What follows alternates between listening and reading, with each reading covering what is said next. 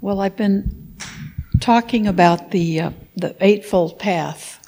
So today we're on the second part of that. Does anybody know the second section of the Eightfold Path? Virtue. Yes, it's. Do you remember what the first section is? So we have the Eightfold Path. We have 8 parts to the path that are what the way the Buddha taught us.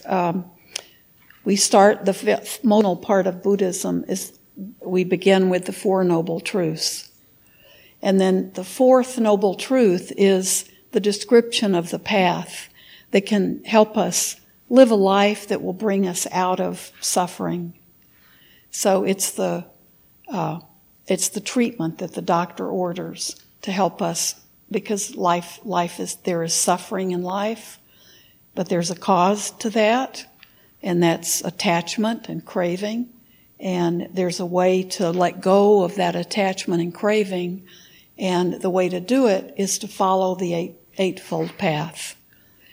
And it's usually pictured like a pie, or if last week I had the kind of traditional wheels, and told people to take a copy of it. So you might have taken a copy and drawn on it or colored it. So when we get to the wheel, the Eightfold Path, the 8 pieces are divided into 3 sections. So the first 2 are called wisdom, and the second 3 are called virtue, or our behavior, our ethical, moral behavior, and the last 3 are called samadhi, or concentration, and that is talking about our mental development and our meditation practice. So we started out with the first 2 last week, and the first one is right view, and the second one is right, and the word right can be, it's translated from a Pali word that is sama, which usually means the best, or the top, the best of something, or the most perfect something. But a lot of times when we speak about the Noble Eightfold Path, and we call it like right view and then right intention, that right means it's more like it's the most appropriate thing to do to develop to be able to undertake the path that the Buddha taught. So it's not like there's a right path and a wrong path. It's more right in the sense of being appropriate or most beneficial. And it's the most appropriate way the Buddha taught us to be able to go on that journey of the path that he had to take. And then he was telling us what he could about how to get on that path. And we know that Buddhism is not about, I just read something today that said the only sign that a person is a Buddhist, only indication that someone would be a student of the Buddha, would be that their actions are their actions show that they are actually following the teachings of the Buddha. So it's not based on knowledge or intellectual knowledge or books you've read or the scholarly part of it. There are a lot of Buddhist scholars who would not consider themselves practicing Buddhist. But if we don't even need to say we're a Buddhist, our actions speak for us in that. So, and it's these 8 parts of this path that our actions would be in and would be shown in. So we start out with right view, which is talking about the Eightfold Path, and it's also talking about the being a student of the other teachings of the Buddha. And then right intention, or right, I like the word aspiration. So that includes the opposite. Does anybody, not Todd, you can't answer this one. What are the three, because I know you know the answers. What are the three poisons, or the three, what is it in Theravada? It's poisons, or three fires. So anyway, we talk about them as the three poisons in general. These are the things that are common to all kind of human life. Anger.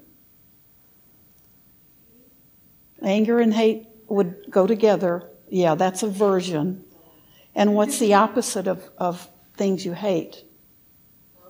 No, these are poisons. These aren't good things.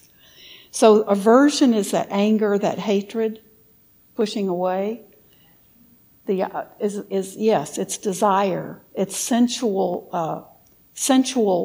lust, sensual desire. So that's they're opposites of each other. And then the third poison is ignorance. So those are the three poisons, and that's what we're always trying to let go of those things in our lives. That's what we're always working with. And those are the three things that hold us to this earth, that cause us to want to come back over and over again, because we like all this. We like all this. We like impeachment trials and all that kind of stuff.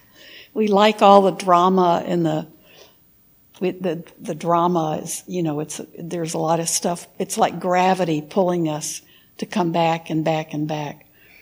And so the more we can lessen those three poisons in our life, the lighter and the more free, more liberated we become.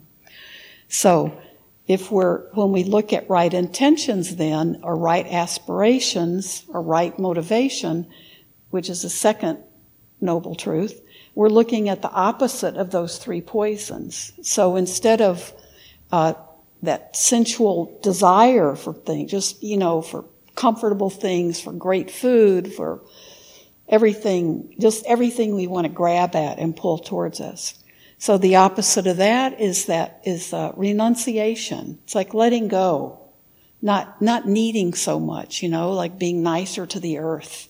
It's probably one of the reasons that we're experiencing a lot of angst over the climate change right now, because we realize in the desire to have everything we want that we've kind of messed up the rest of the planet that we're living on. But it's also just letting go of things when we see we don't need them. It can just be a gentle release.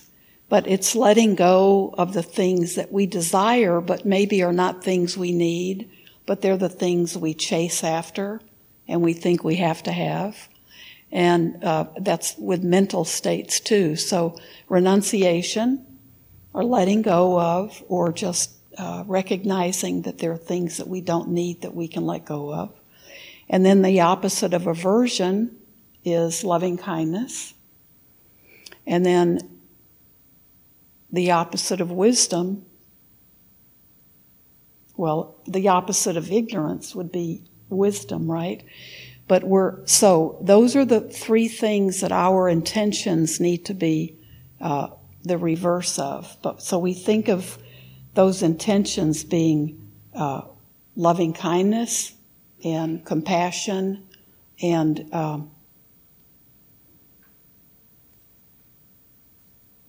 Todd, now I'm going to ask you, what's the third?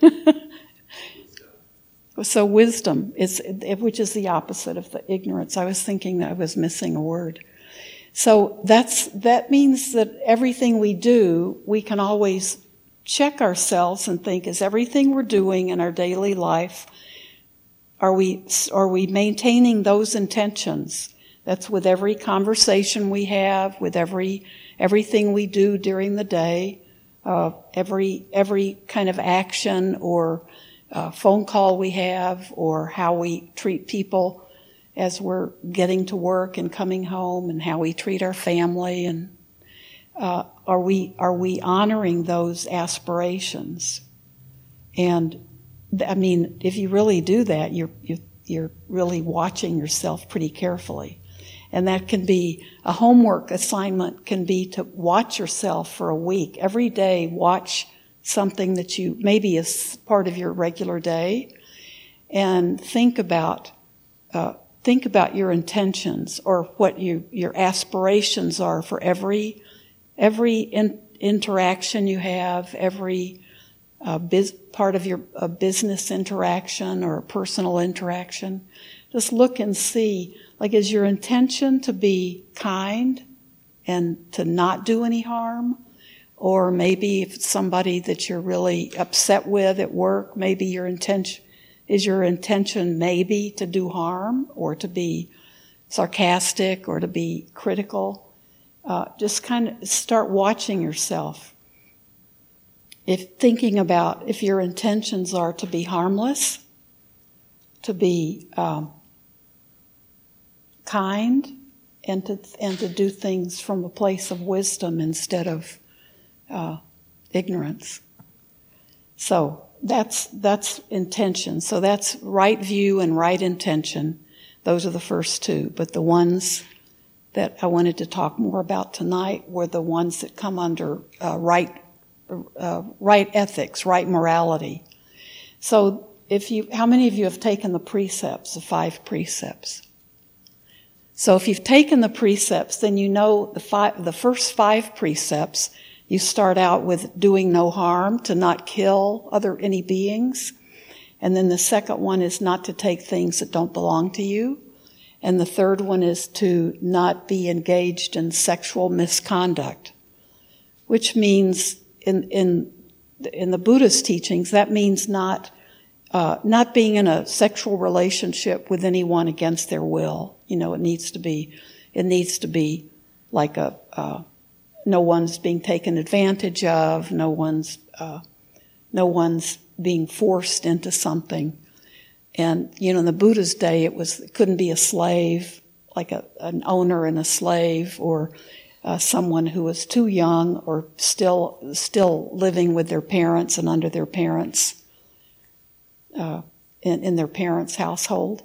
So we don't think about having slaves and some of those things today, but it has to be a very mutually consensual relationship, and it has to also have those qualities of kindness and harmlessness in it.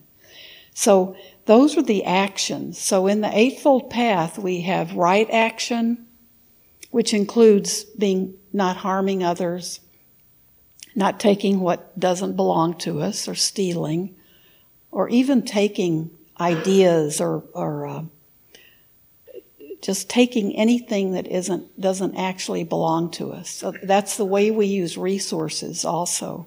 A lot of teachers are kind of bringing that into their talking about the not to take things that don't belong to us.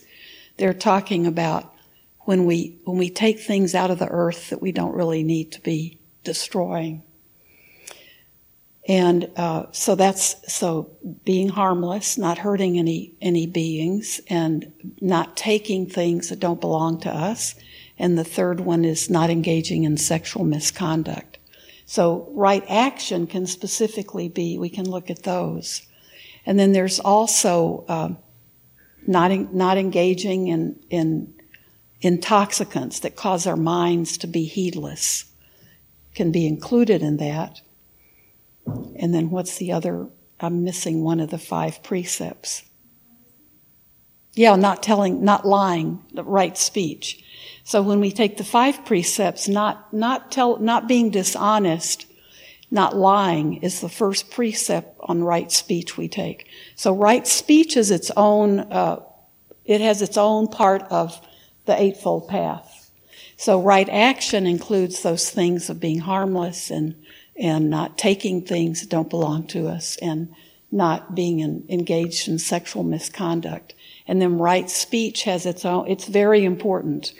So when you take the eight precepts, half of them are about speech. So we include not telling lies, and right speech also includes not using harsh speech or malicious speech, and not engaging in idle chatter. which is, for many of us, is our personal favorite. That's chit-chat. It can be gossip. It can be just talking when we don't really need to talk, when maybe silence would be better. So speech is very important because our speech, once you say something, you can never really take it back. You spend a lot of time trying to take it back, but it's hard to do. So if we work with our speech and are very vigilant about that, it saves us a lot of grief afterwards, because we learn to kind of keep things, think about something before we put it out. So we've talked about right action, right speech, and right livelihood is the third one. And right livelihood is just how we earn our livings. It needs to be something that doesn't harm anyone else. So that rules out, killing animals, slaughtering animals, and it leaves out working with selling weapons, and it leaves out selling slaves, which I'm just going to assume nobody here is involved with. But there might be other crowds where people would be involved with that. So it means doing work that is not creating any harm. And so some people are concerned even about the stocks that they buy and things that they may have, whatever their portfolios might be, that the companies that they're making a lot of money, sometimes those are companies that might be doing things that we wouldn't consider right livelihood. So you have to decide for yourself how much you want to get involved with that part of your life right now. But when we go to work every day, we want to know that we're not, as much as we can possibly know, that we're not doing harm to other people, to ourselves, or to the rest of the world.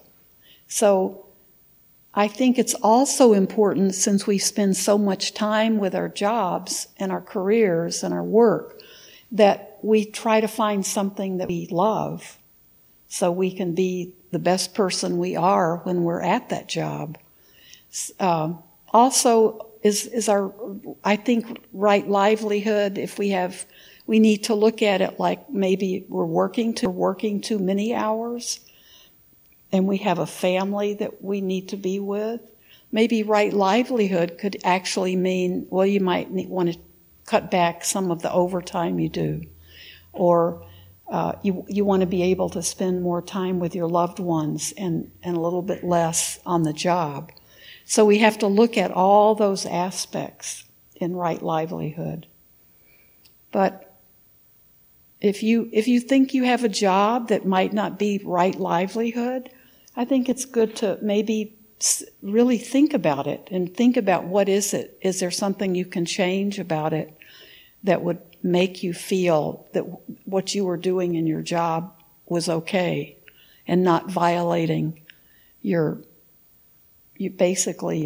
ethical position? Probably being a national politician at this point would be really hard to be right livelihood.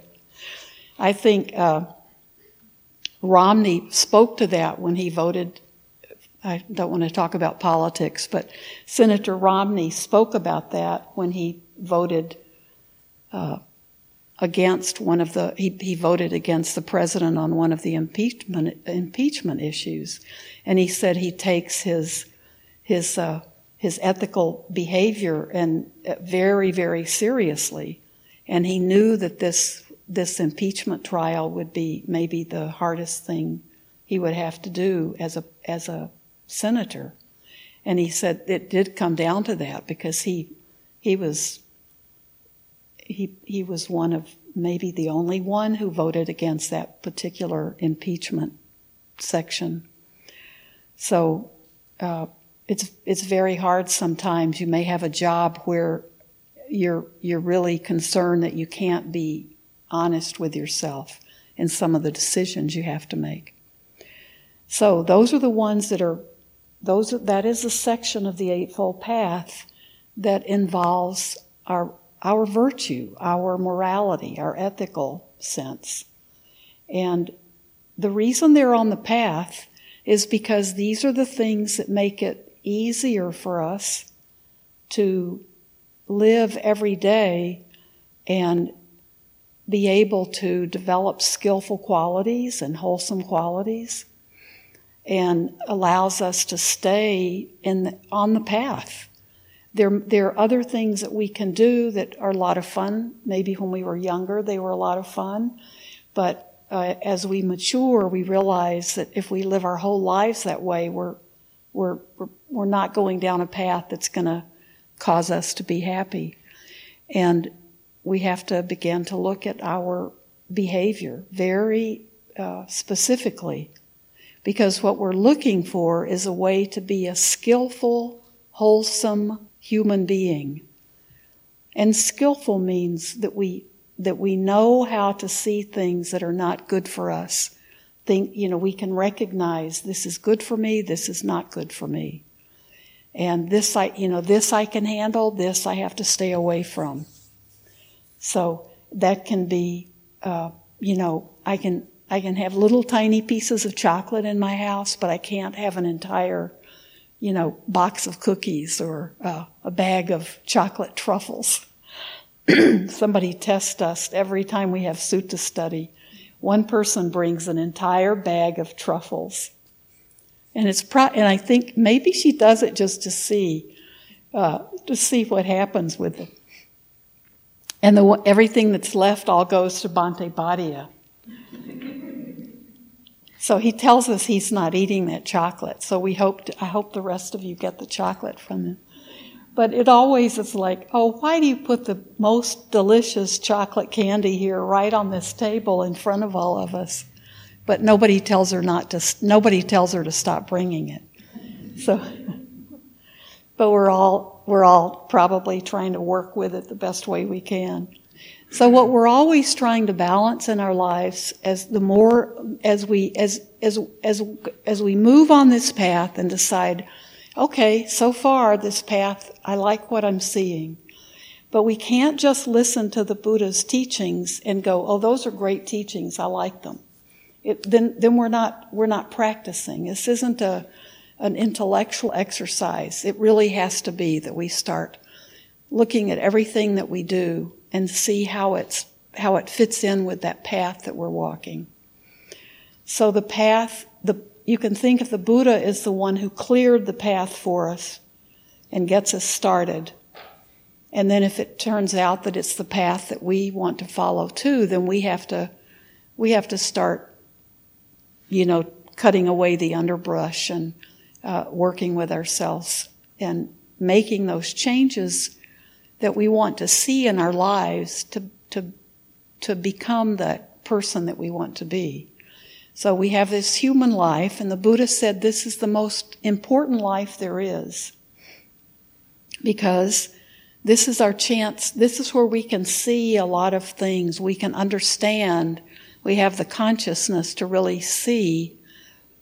We can see cause and effect, and we can see our life is short enough that we have a sense of urgency to find, to search for this path. And we also have the ability, the brain power to reason and see, okay, if I'm suffering, what am I doing? What is it about my thinking or my attitudes or my behavior that's my part in this suffering that I'm experiencing? And we can look at that and then begin to see what we can change and the things that we can't change. So then we can be okay if we see this is, this one aspect. It's, say, someone we love dies and we're having trouble with letting go of grief. We can begin to look at a situation like that and see, okay, I'm really suffering. I can't get over this. I can't let it go. So what part of it is me adding to the suffering? And what part is just, this is what the world is like? So we can begin to see, okay, we lose everything that's as impermanent.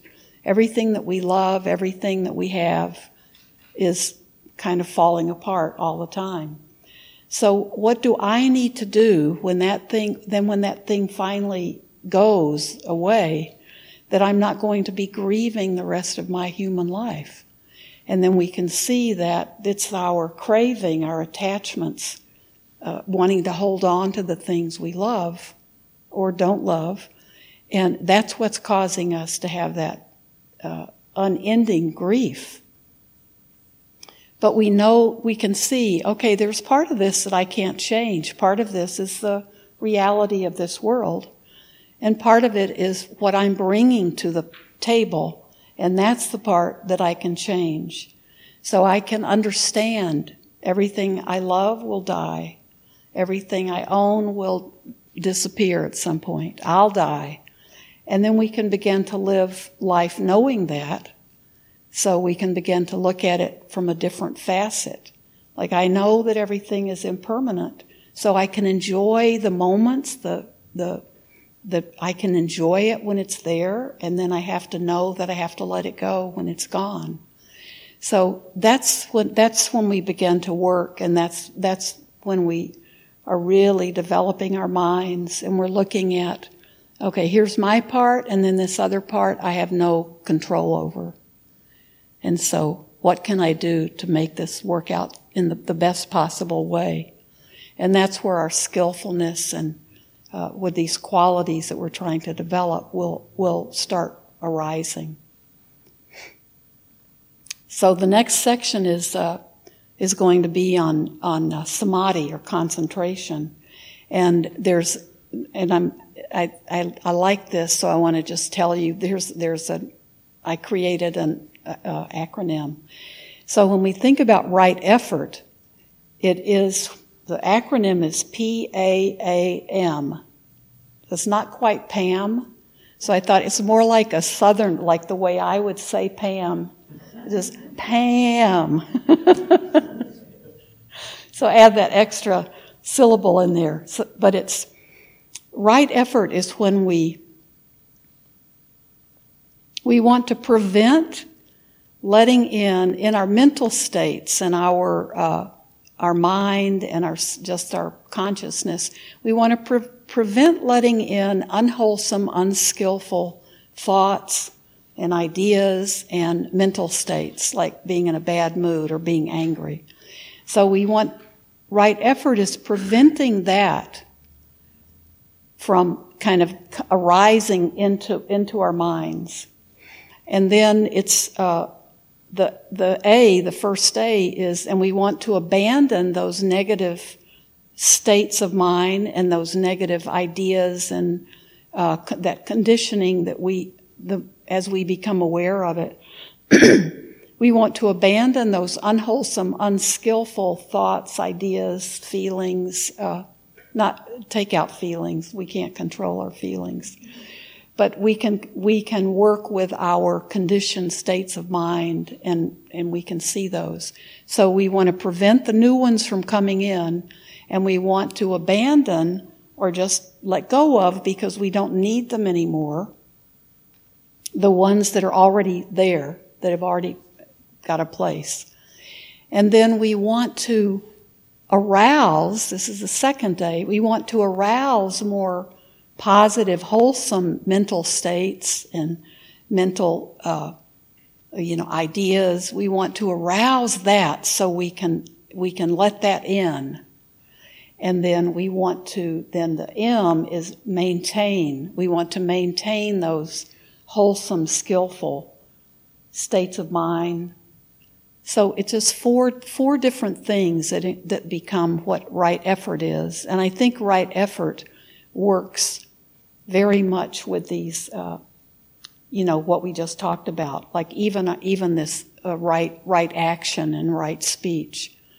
So think of Pam.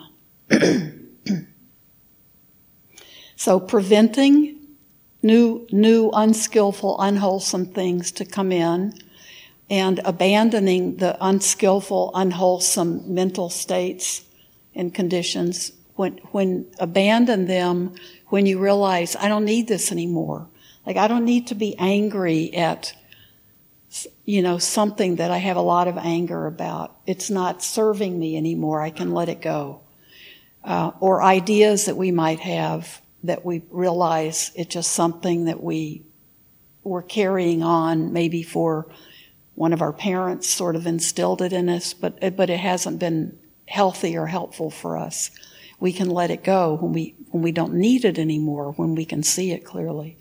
And then we want to arouse, like wake up to the good, skillful, and wholesome ideas, ways of thinking, and then maintain those good things. So that's in the next part, but I think it also has a lot to do with our right action and right speech. So you can watch yourself with that. You can, I tend to be critical. And so if I watch that, I can catch it before I just say, instead of just saying what comes out of my brain. If I can watch it a little bit, I can decide, I don't need to say that. It's not right speech. Right speech needs to be true and beneficial, but it also needs to be at the right time, and it also needs to be not hurtful. What quality am I leaving out? There are 5. So it needs to be something that's not hurtful for me and not hurtful for the other. So anything we say, we also have to look and see, if I say this, is it going to backfire on me? Is it going to hurt me? But then also, is it actually going to help the person I'm speaking to? So right speech, we can work with that a lot. Okay, so that gives you lots to think about.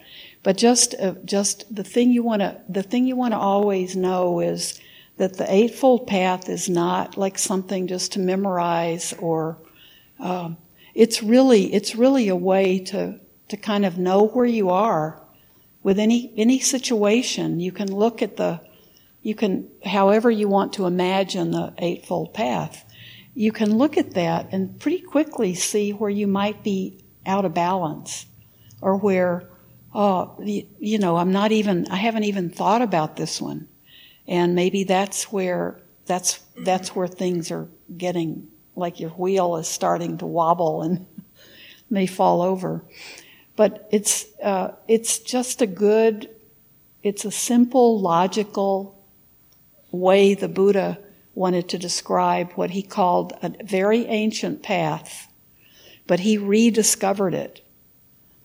And every Buddha that comes to the planet has to rediscover the same truths and the same way to achieve those to work with those truths.